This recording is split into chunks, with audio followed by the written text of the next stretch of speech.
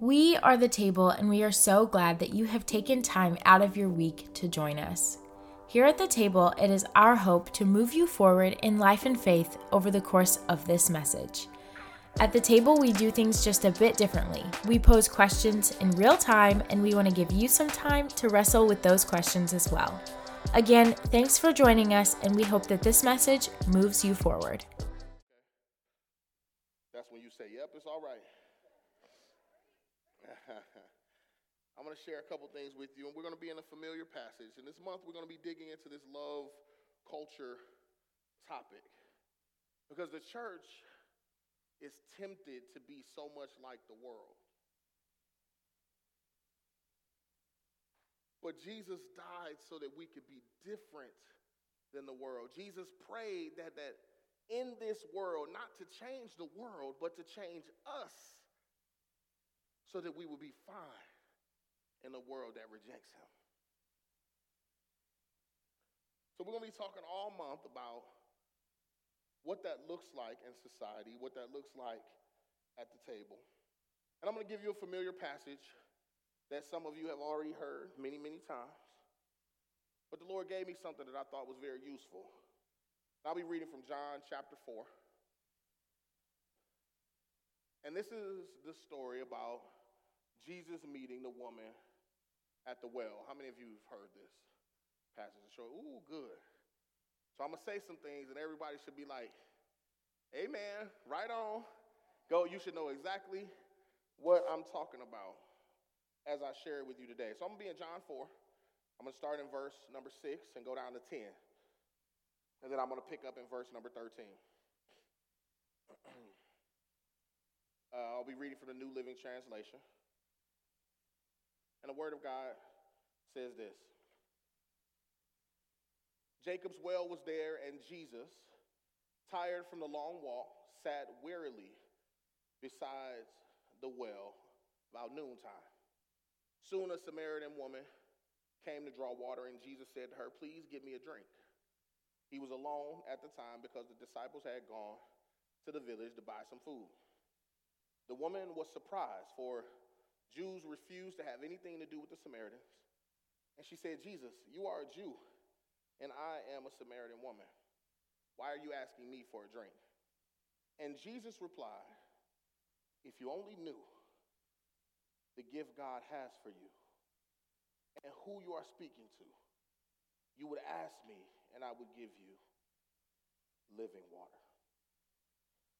Jesus replied, "If you only knew the gift God has for you and who you are speaking to, you would ask me, and I would give you living water." Now let's go down to 13. Because now the lady is saying, well, wait a minute. If you have living water, but you're here, you have no rope, you have no bucket, you have nothing to give me this living water, then how exactly did you think you were going to come about handing this to, I don't understand. She's looking at Jesus like, well, you came unprepared. Because you're saying that you got something to give me, but you have no way of getting it. So Jesus replies in verse number 13. He says this, anyone who drinks this water will soon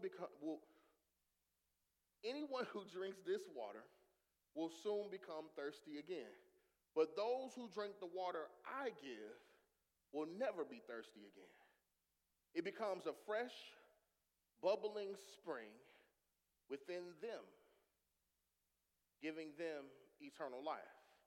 Now you have to understand, this woman is thinking he's unprepared and he has something to give her and no way of giving it to her. And Jesus turns around and says, what I'm going to give you is already in you. Did you catch that? He says, it's already in you, and it becomes fresh, bubbling spring within them, giving eternal life. In other words, the very thing that Jesus has to give to us is already inside of us and can give us everything we need, and it's already there. She continues in verse number 15. She says, "Please, sir," the woman said, "give me this water then I will never be thirsty again, and I won't have to come here to get the water. Jesus says, go and get your husband. She says, I don't have a husband. The woman replies, and Jesus said, you're right. You don't have a husband, for you have had 5 husbands, and you aren't even married to the man that you're living with right now. You certainly have spoke the truth. Well, there's a couple things that Jesus is saying a mouthful here, because he's willing to give something that she needs, does not know she needs, doesn't know she already possesses it, and then says, I know all your dirt, and I know everything about it, but you're still worthy of the gift that I have for you. So it seems like Jesus is making a case that we're going to try here today.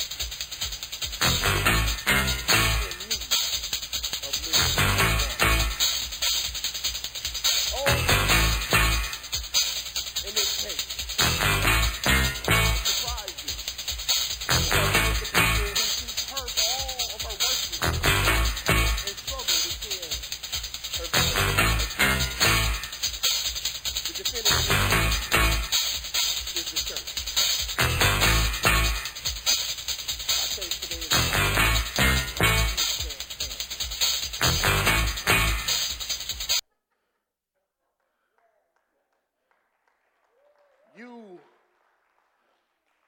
can't handle the truth. See, the church, I thought this was about Jesus. Well, it is about Jesus because Jesus is the head of, come on now. Jesus is the head of the church. And oftentimes, the church puts people on trial. Can I put it to you this way? The church can be real judgy. See, so I'm going to ask you today if you can help me with this. Do you promise to tell the truth, the whole truth, and nothing but the truth? So help you God. That's where you say yes. All right. So in that case, I need you to tell your neighbor, and I usually don't do this neighbor thing, but we're going to do it today. Tell your neighbor, save your judgment. Tell your other neighbor, save your judgment. And then I want you to tell yourself, self, you sure are judgy. Now, say it one more time. Self, and say it this way, you sure is judgy. See, because we need to understand a couple things. The head of the church was once a human walking around with other humans, and he knew weakness. See, we're going to talk about this. Jesus was the head of the church. Jesus was a human being. Jesus walked the earth. It says in this text that Jesus was tired. He was weary. He was beat down. It says he was hot. He was scorched. He needed a drink of water. This means that Jesus himself, we have to understand that Jesus knew what it was like to be exhausted, to be worn out, to have no energy, to be fatigued, to be tired of being tired. Jesus knew what that was like. He's sitting there in his exhaustion when this woman shows up. But he's not too proud in his weariness to ask for help. And the Word of God says that in this moment, he's creating a culture that is changing what the social norm was at the time. Because here is the reality.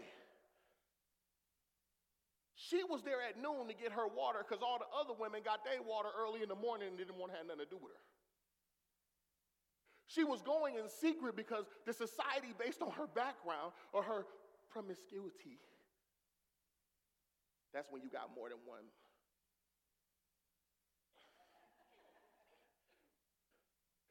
Because of her background, because of the company that she kept, because of the way that she did things, people wanted to stay away from her. Quite honestly, it was in poor company if you got caught spending time with her, because they would assume.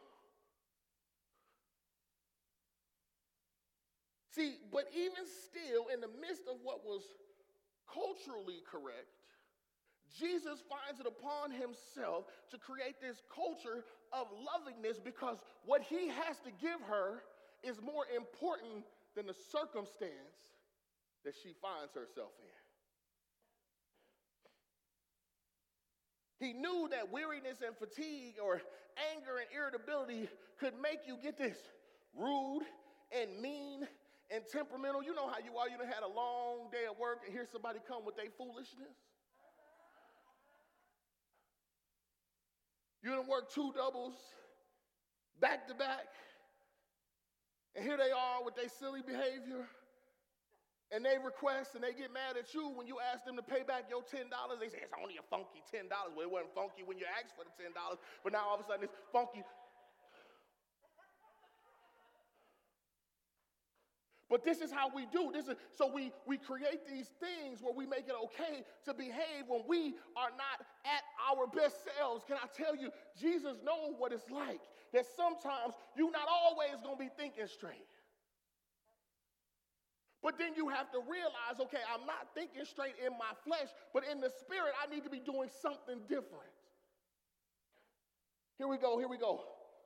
So if our attitudes, our fatigue, our weariness, and all that can make us temperamental, my question to you, and remember, you said I kind of had to twist your arm to say you was going to tell the truth, the whole truth, and nothing but the truth, but you did say it, though. So if those kinds of things can make you temperamental, then what is it that makes you judgmental? Not all at once. What is it that makes us judgmental? Oh, man, our own issues. Now we're talking. Can I put it to you like this? Your dirt, your ego, and your insecurities are some of the things that make you judgmental. Because not only do you get justified in how you feel in the moment, is that we somehow have to put people in a place that's less than us. Oh, yeah, I don't have it all figured out, but she had 5 husbands, though. I know I done did some stuff, but like, did you know what he did, though? Because we have to find a way to cast some judgment. But here's what we see Jesus do. Despite how he felt, Jesus approached her with respect. Despite the social norm, he was offering her salvation. Why is this important? Because it was well within the social norm, and it was well within the way that people did things, that they turned their nose up and they avoided this woman. But Jesus saw fit that the thing that I have for her is greater than my embarrassment, is greater than what other people think, is greater than, I need to help her understand her value to my Father. Okay, here we go. Now remember, Jesus is the head of the church. See, all these people refused to associate with this woman. Then the word tells us not only were they keeping a space from her, then you had this another knock against her, which was the fact that Samaritans and Jewish people, they didn't mix. They didn't even talk. And he's going to make himself, catch this, go down to her level and actually ask her for some help. This grubby person, he's going to take something and drink it from her? He don't know where her hand's been. And there's kids in here. But she had a whole bunch of men, so she had, you following me? That part right there. See, Jesus knows her background and her situation, but he still shows love.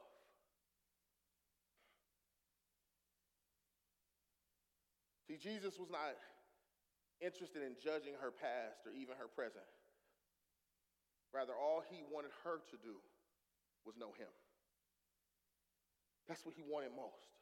He just wanted her to know him. And if we would learn to be honest about our moments of weakness and seek to meet others where they are, to introduce them to Jesus, if we would put that in the forefront, then maybe the judgment, because the church is on trial, maybe the judgment and the refusal and the rebellion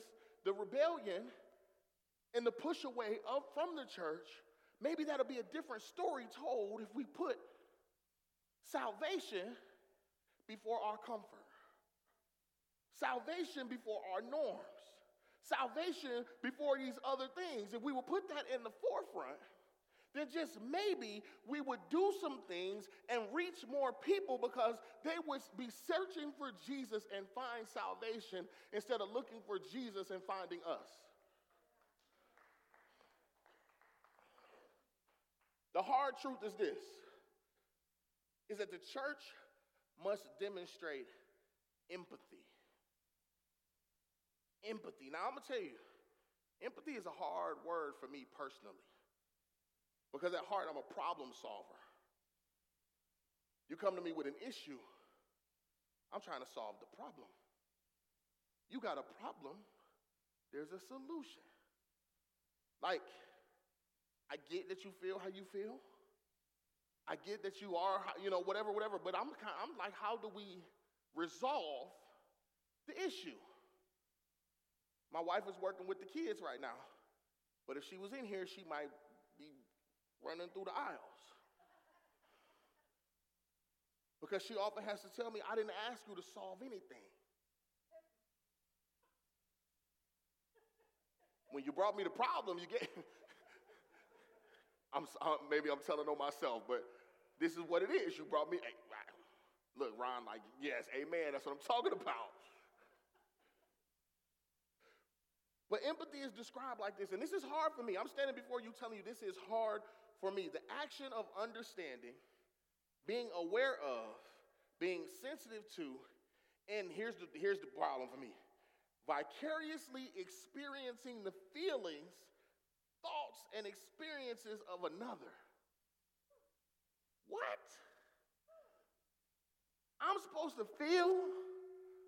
Y'all awake? All right. I'm supposed to feel what somebody else is feeling? I barely feel it for myself when I'm going through something. Seriously. I'm barely feeling for myself. And now I'm supposed to somehow feel and not just embrace, not just acknowledge, but to feel and experience what others are experiencing. So here's Jesus at the well with this woman who don't nobody want to be around, don't nobody want to accept her. They don't care if she live or die. They feel how they feel about her, and they say what they say about her. What you think was going to happen to Jesus? He was going to find himself by himself, where didn't nobody care about him, wasn't thinking about him. They was going to beat him up. They were going to kill him. He was going to be alienated and isolated, just like that. And we know that happens in the future, but at the well, he's recognizing this in her. Wow. And Jesus is the head of the church. Empathy is hard, but there is one who empathizes greatly in Jesus.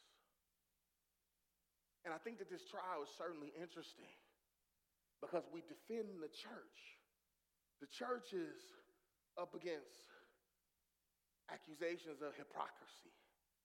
You ever been called a hypocrite? If you haven't to your face, I bet you have behind your back.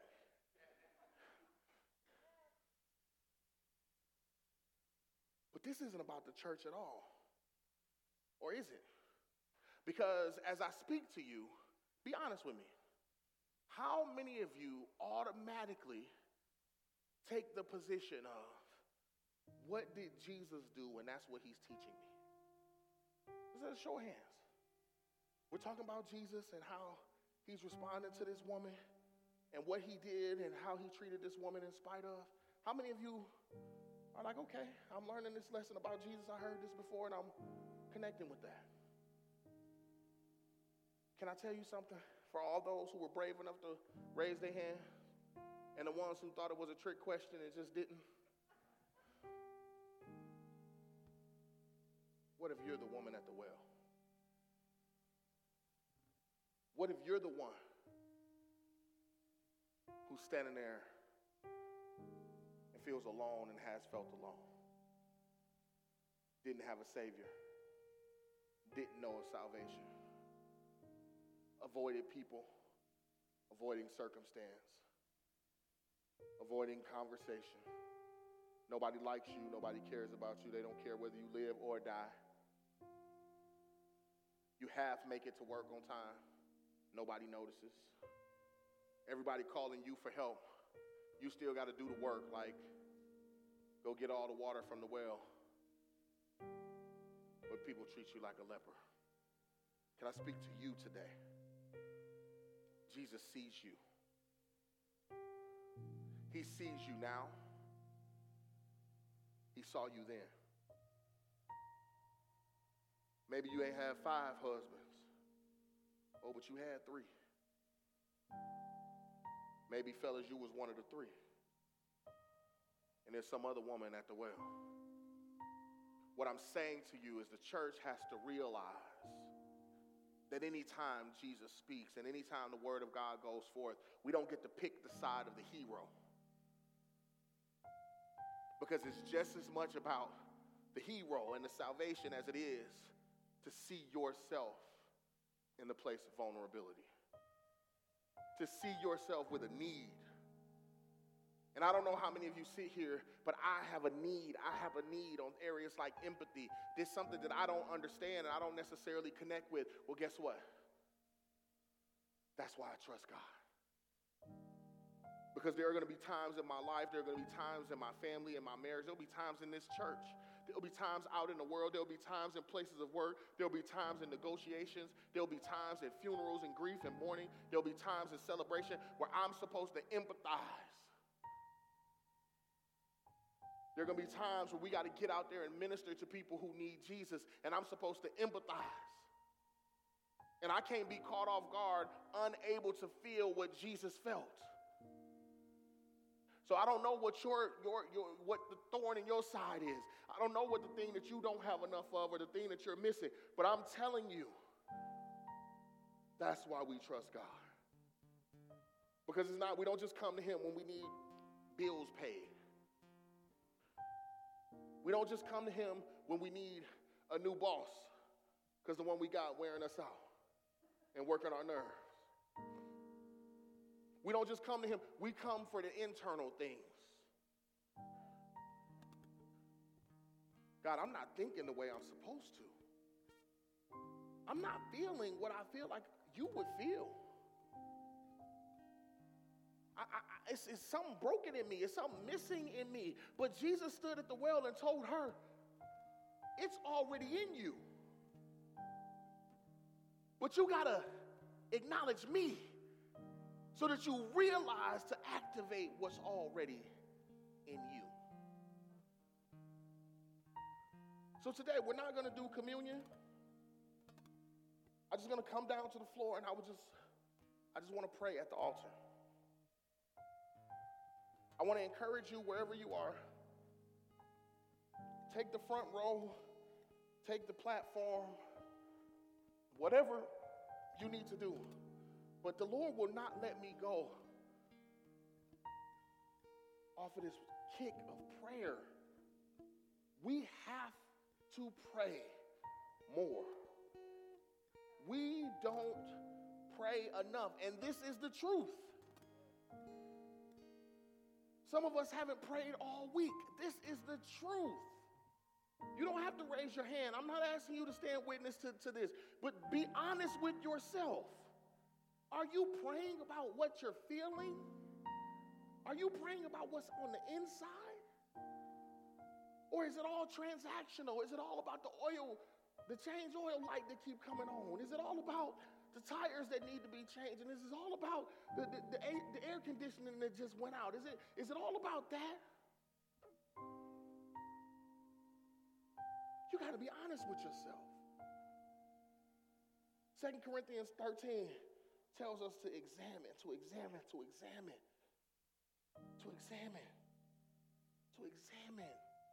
ourselves. It's all about examining yourself. Where are you in your faith journey? You got to ask yourself, test yourself. Where am I in my faith journey? Am I doing what he said? Am I establishing a relationship? Am I being vulnerable at the well so that he can see me in full? Am I giving all of myself to him?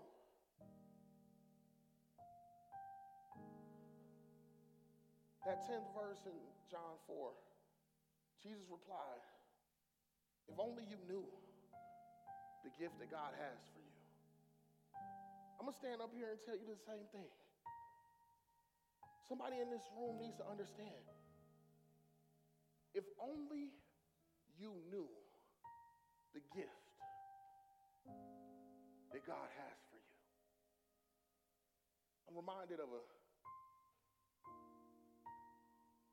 I remember a birthday years ago when I was a kid. And the same thing happened with my own kids. They're 6, 7 years old. Somebody gives them a birthday present. And they hand them a check. And the kid is like,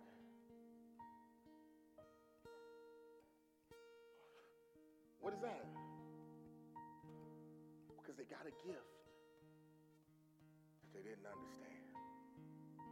And they didn't know the value of it. If this message challenged you and moved you forward, personally or in faith, we encourage you to share it with someone who needs a message of hope today. And if you're interested or looking for ways to partner with us in our mission here at The Table, head on over to thetablejoliet.org for more information.